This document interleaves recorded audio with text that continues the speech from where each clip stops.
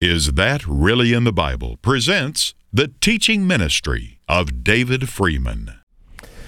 Well, welcome on this last day of Unleavened Bread, the seventh and last day of Unleavened Bread. In Exodus 12 and verse 51, it says, "And it shall come to pass the selfsame day," and it came to pass, the selfsame day that the Lord did bring the children of Israel out of the land of Egypt by their armies. So what I want to talk about is coming out of Egypt. And we all understand that for us, Egypt is a type of sin. And, the symbols are really beautiful symbols there that of a process that has occurred to us. Egypt is a type of sin that they were to come out of. Moses is a type of Christ. Pharaoh is a type of Satan, the devil, that chased after them. I think that's an important point, that just because you're baptized, just because you go down in the waters of baptism, doesn't mean that Satan just says, well, I give up. I think Henry said that it's like a bullseye on your back. I mean, he's aware of your potential. And your potential, our potential, is great to become children of God. And of course, the Red Sea, they walk through it, dry shod, that's a type of baptism for us. So there's a lot of symbolism there with the days of unleavened bread of what's went on. But the most important concept we can understand is Egypt was a type of sin, and it is God's will that we come out of sin. Am I saying that we can be perfect? No, I'm not saying that. But I'm saying that there is victory in Christ Jesus. So Romans 6 and verse 1 tells us this. It says, "What shall we say then? Shall we continue in sin that grace may abound?" God forbid. God forbid, that's right. "How shall we that are dead to sin live any longer therein? Know you not that so many of us were baptized into Jesus Christ, were baptized into his death? Therefore we are buried with him by baptism into death, that like as Christ was raised from the dead by the glory of the Father, even so we also should walk in newness of life." So there's a new way. We're familiar with the old way that we lived. The lust of the flesh, yielding to sin. And, you don't correct that overnight, by the way. Even with the Spirit of God, it's a process. It took you, depending on when you were baptized, it took you 40 years to get into that mess, and now it's going to take some time to get out of it. But I think most people stop with the representation of the Passover. It's okay, I've got God's grace, that's all there is to it. But this scripture says, "What shall we say then? Shall we continue in sin that grace may abound?" So I want to look at solutions and pitfalls for coming out of Egypt, coming out of sin. All right, the first solution we're going to look at is God's grace is the source of your strength. It is the source of our strength. I mean, if we're going to start anywhere about coming out of sin, we're going to have to realize, okay, God's grace is the source of my strength. It's not that I have it within me to do this. I must trust God to help me overcome sin. Romans 8 and verse 1. Romans 8 and verse 1. There is therefore now no condemnation to them which are in Christ Jesus, who walk not after the flesh, but after the Spirit. For the law of the Spirit of life in Christ Jesus has made me free from the law of sin and death. For what the law could not do, in that it was weak through the flesh, and that's talking about you and me. That's the weakness, the flesh, okay. The Spirit is willing, but the flesh is, what did Jesus say? He said the flat flesh is just weak. Yeah, thumbs down. It's just not hitting on much. God sending his own Son in the likeness of sinful flesh for sin, condemned sin in the flesh, that the righteousness of the law might be fulfilled in us, who walk not according to the flesh, but according but after the Spirit. Now, we might want to ask the question, okay, Spirit of God, every day, I think this is important, Spirit of God, how do you want me to walk today? It's a good way to start your life. I mean, a good way to start your day, excuse me. Lord, how does the Holy Spirit want me to walk today? What does the Holy Spirit want me to do? What does the Holy Spirit want me to say? Give me the opportunities to do, say, witness, whatever it may be. But there is no condemnation. I love that verse because I'm one that, for some strange reason, I'm often critical of myself. I am my own worst critic. I can guarantee you that. If there's a critic out there, he's looking in the mirror. When I look in the mirror, that's where he's at. I'm good at criticizing myself. Nothing is ever good enough. Now, there are two major sources of condemnation. I talked about this on the first day of Unleavened Bread. The first source is the lies we tell ourselves. And it was one book I read said that the average person tells himself 200 lies a day. Think about that. 200 lies, that's a lot of lying about yourself. I'm too tall, I'm too short, I'm too this, I'm too that. And I think one of the greatest, out of all those lies, often the greatest lies are, there is something wrong with me. And I talked on the first day of Unleavened Bread, I said, what if you could look in the mirror every day and look at you and say, there is nothing wrong with me? How would that change your life? How would you live your life different if you could say, look, there's nothing wrong with me? Okay, this verse says there is no condemnation to those that are in Christ, who walk after the Spirit. The second source of condemnation is the accuser of the brethren. And of course, that we know who that is. That's Revelation 12 and verse 10. For the accuser of our brethren is cast down, which accuses them before our God day and night.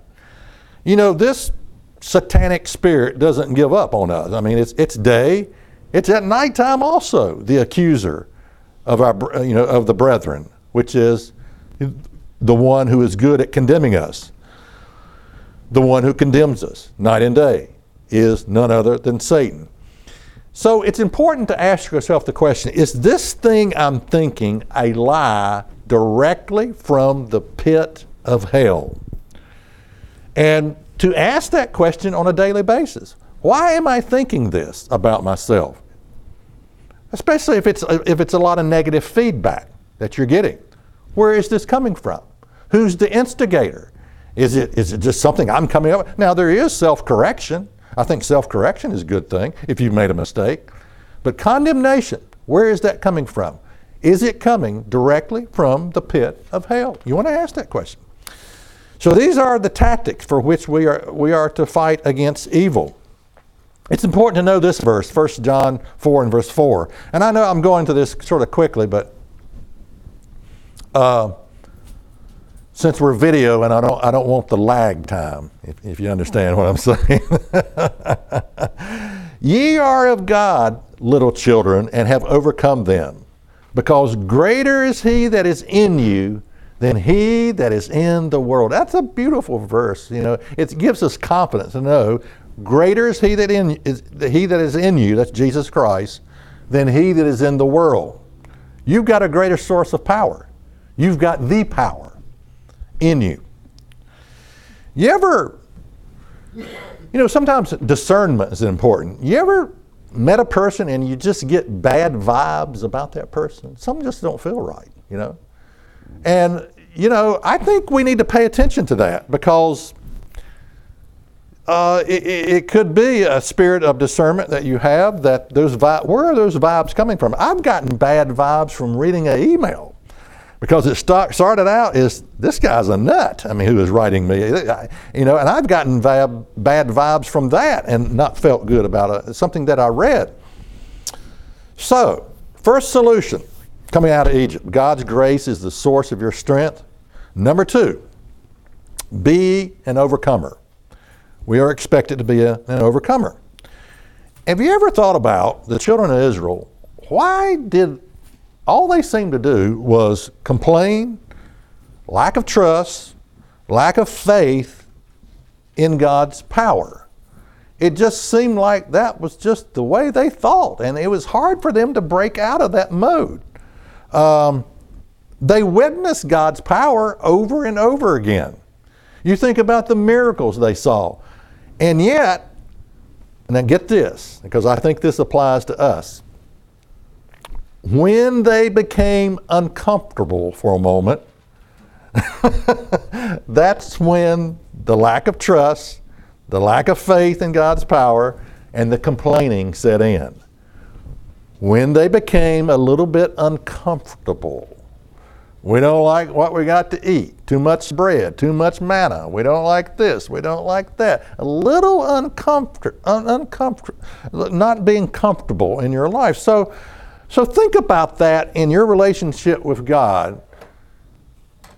Do we reveal to God, God looks at us and says, boy, you mean that's all it took to get you to lack faith in me and trust me and believe in me, and that's all it took to cause you to murmur against me, is that you were a little bit uncomfortable? Also think about the enemy. You know, the enemy looks at us and says, oh boy, I got this guy, hook, line, and sinker. All I got to do is shoot a little, just a little bit of being uncomfortable, things not going quite right, and there goes his trust, there goes his faith, there goes his lack of, he starts complaining again. I got him hook, line, and sinker. So just think about that. Okay, overcoming. I'm going to go through these quickly, but I will give you the verses because it's many of them in the book of Revelation. Is overcoming important to God? Overcome what? Well, obviously overcome our sins, but there's a lot of things we got to work on. There's a lot of things we need to work on. We might have anger issues. We might have lustful issues. We might have this. We might have that. There's all kinds of things that we struggle with. Believe me. Revelation 2 and verse 7, and to him that overcomes will I give to eat of the tree of life, which is in the midst of the paradise of God. Revelation 2 and verse 11, he that overcomes shall not be hurt of the second death. These are incredible promises, by the way. Revelation 2 and verse 17, to him that overcomes will I give to eat of the hidden manna, and will give him a white stone, and the stone a new name written, which no man knows save he that receives it. Revelation 2 and verse 26, and he that overcometh and keeps my works unto the end, to him will I give power over the nations. I've always liked that verse, power over the nations. There's a lot of things if I had the power, I would like to correct. All I have now is just an opinion. That doesn't get you very far, by the way, your opinion. But I would like to have power to make. Have you ever looked at something wrong in society and said, I wish I could change that? Not that you shouldn't try. I mean, I'm not saying that you shouldn't try. What I'm saying is, a lot of times, what's lacking is the power to do so. And so, this is a wonderful scripture. Revelation 3 and verse 5, he that overcomes, the same shall be clothed in white raiment, and I will not blot out his name out of the book of life, but I will confess his name before my Father and before his angels.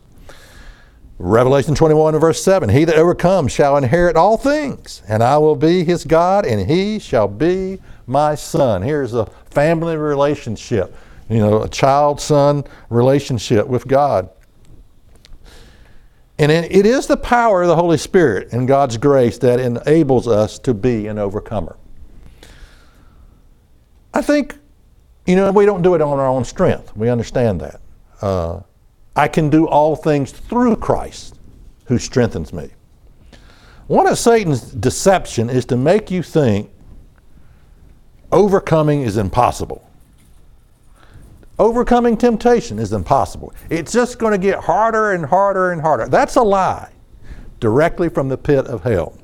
It's like building muscles. It's like endurance training. Once it's hard at first, yeah, but it does get a little bit easier the more you strengthen yourself. Temptation is like that. It's not, when you first are baptized, because of 40 years of doing things the wrong way, it may be tough at first, but it's going to get easier. It doesn't get harder and harder. It gets easier and easier and not harder and harder. But that's a lie that comes from the pit of hell, that it will always be difficult. It will always be nearly impossible for you to overcome this. That struggle will not get any easier. That's a lie. It gets easier and easier. Solutions and pitfalls for coming out of Egypt. Again, the days of unleavened bread is about putting unleavened bread in our lives, which represents Christ, and putting the leavening out, which represents sin. That's the symbolism of the days of unleavened bread. Okay. Pitfall number 3 is what I call, Ron Dart referred to as the crumb hunt. It's obsessive compulsive, where we get almost too much into the letter of the law and miss the spirit of what God really wants. And I got to read all these labels. I got to search this and search that and do the, I don't answer these questions, but I'm going to ask you some questions here. How many of you, don't answer. I don't want you to embarrass yourself about it. Okay. How many of you remember to blow out your toaster? In that toaster, that thing has got a little tray for crumbs. Well, first of all, you got to have a compressor to do it, but I did blow mine out. All right, how many of you remember your vacuum bag? Because that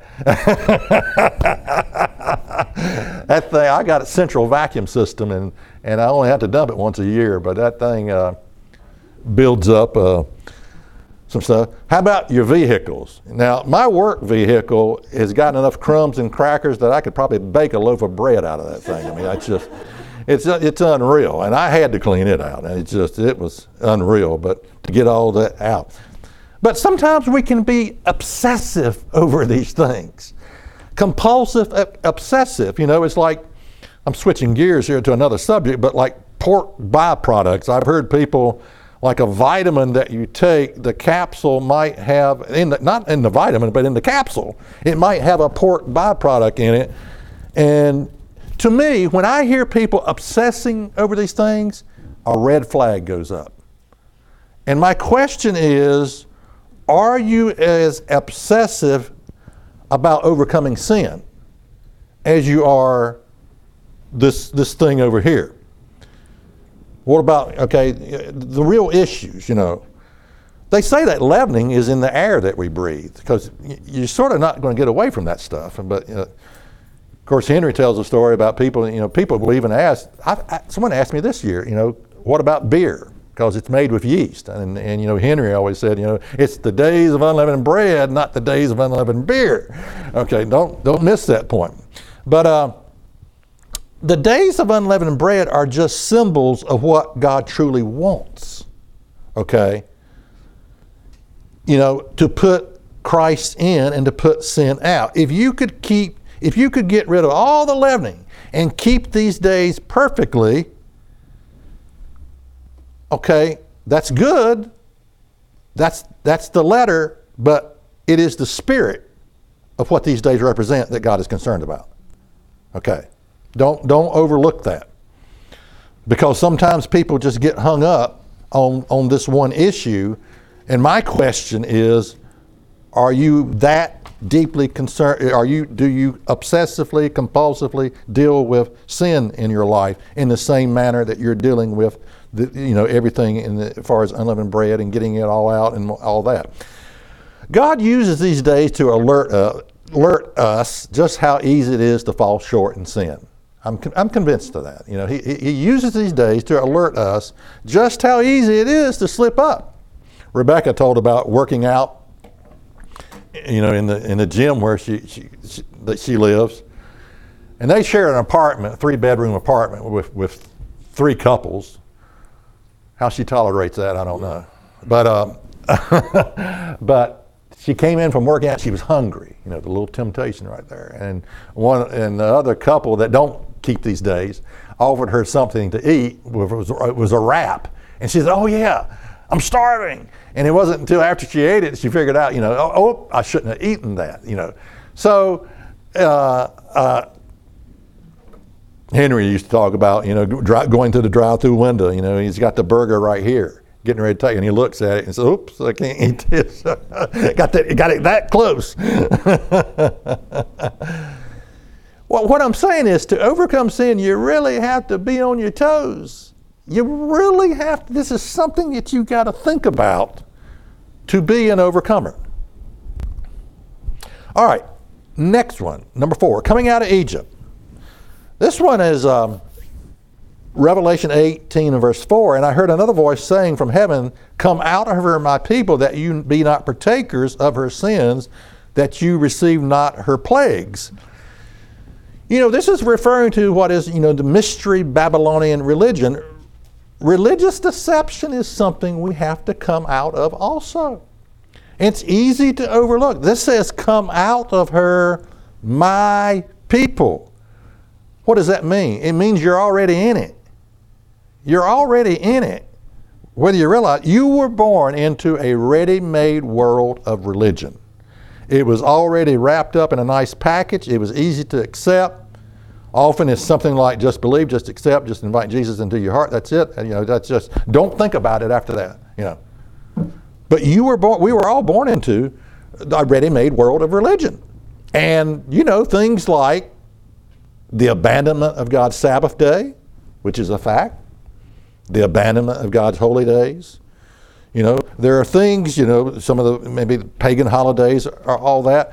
Halloween in church, you heard of that? Halloween in church, Halloween should not be in church. These are things you got to come out of.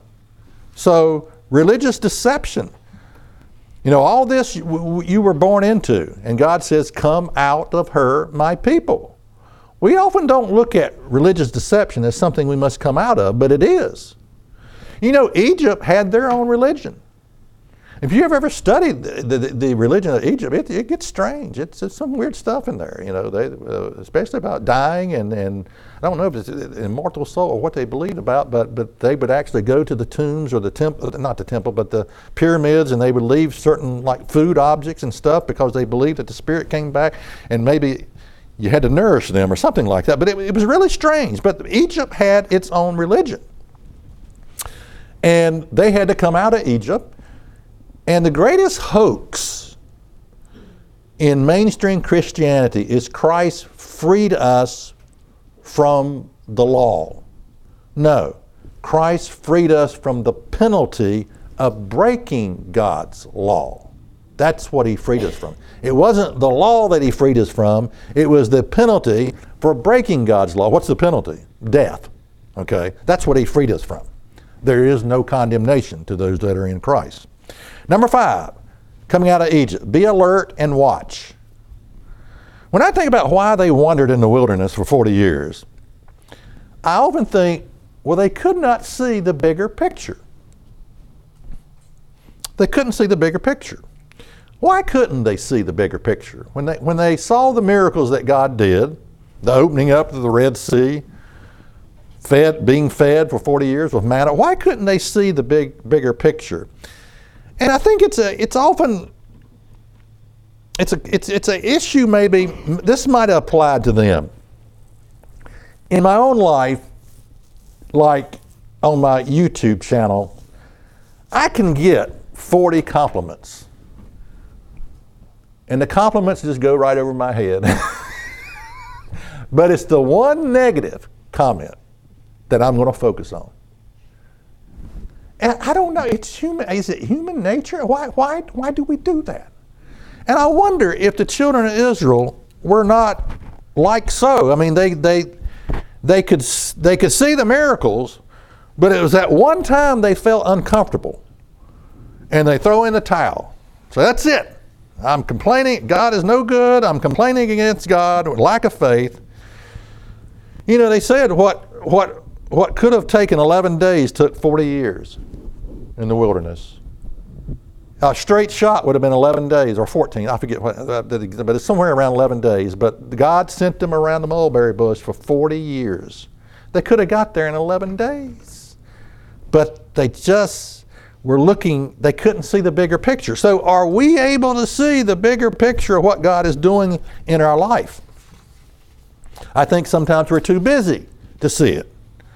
And therefore, we often, because we don't see the bigger picture, we blame God, we murmur, we feel uncomfortable, and then we start to blame God and complain, and we're failing to see the bigger picture. So, question is, what is keeping you from seeing the bigger picture beyond your adversity? We all have adversity in our lives. You know? You go through, the death of a loved one, that's adversity. It's painful, it hurts. But what's beyond that? What's the bigger picture? Well, the bigger picture is beautiful when you think about, the reuniting, the resurrection. But are we able to see the bigger picture of what God is doing in your life? Number 6, coming out of Egypt, don't look back. Don't look back. That was Boston. Had to mention that was one of my favorite bands. Okay. Don't look back. We remember the fish which we did eat in Egypt freely, the cucumbers, the melons, and the leeks, and the onions, and the garlics. But now our soul, notice this attitude, now our soul is dried away, and there is nothing at all besides this manna before our eyes. They say, so they're looking back and remembering when they had a little bit of comfort with the fish and the melon, and yet they were slaves in Egypt. They worked 7 days a week. And they're looking back to this little thing right here.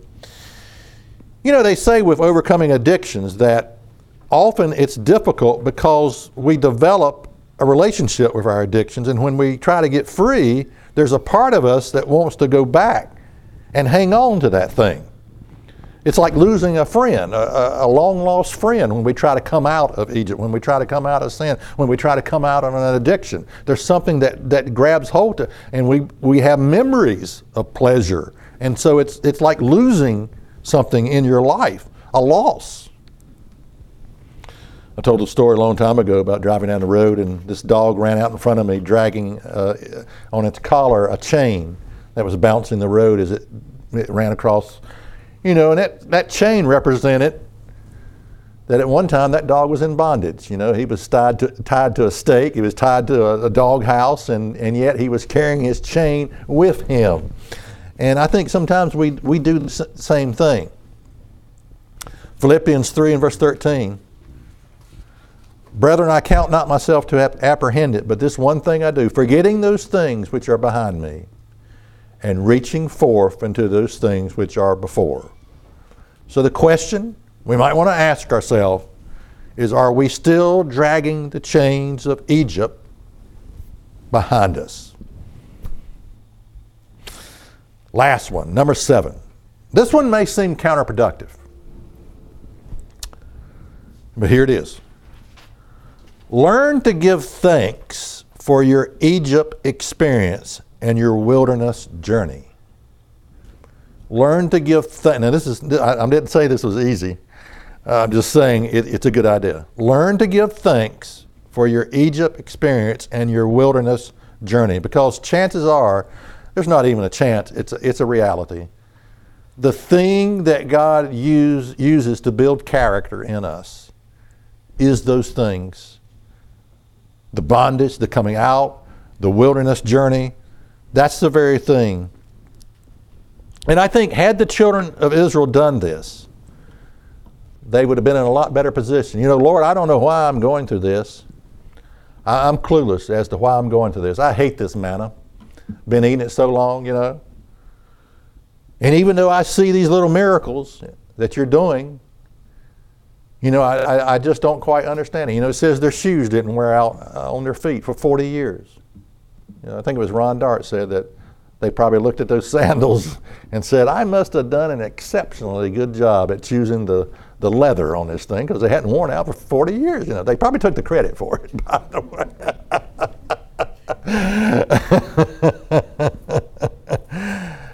Okay. Learn to give thanks for your Egypt experience and your wilderness journey, because sometimes that's the very thing that, obviously I wasn't going to come out of sin on my own. I had to go through, God had to do things in my life to change me. And it is a wilderness journey. It is that journey out of Egypt is not always a pleasant experience. 1 Thessalonians 5 and verse 18. In everything give thanks, for this is the will of God in Christ Jesus concerning you. I think until we learn to give thanks for our Egypt experience, we may never be free from the chains of Egypt. So coming out of Egypt, to just rehearse, number 1, God's grace is the source of our strength. Number 2, be an overcomer. Number 3, don't be too compulsive, obsessive with the crumb hunt. The days of unleavened bread are just symbols of what God truly wants, to put Christ in, to put sin out. Number 4, religious deception. Come out of her, my people. That's part of coming out of Egypt. Number 5, be alert and watch. Number 6, don't look back. Number 7, learn to give thanks for your Egypt experience and your wilderness journey. For more information, check us out online at isthatreallyinthebible.net. Listen to the podcast, watch the weekly program, worship with us on our weekly Sabbath service, and be sure to visit our free bookstore. Again, the website is isthatreallyinthebible.net. If you would like more information or if you have any questions, write to Is That Really in the Bible? 27 Brookledge Lane, Rocky Mount, Virginia 24151. Or visit us on the web at isthatreallyinthebible.net.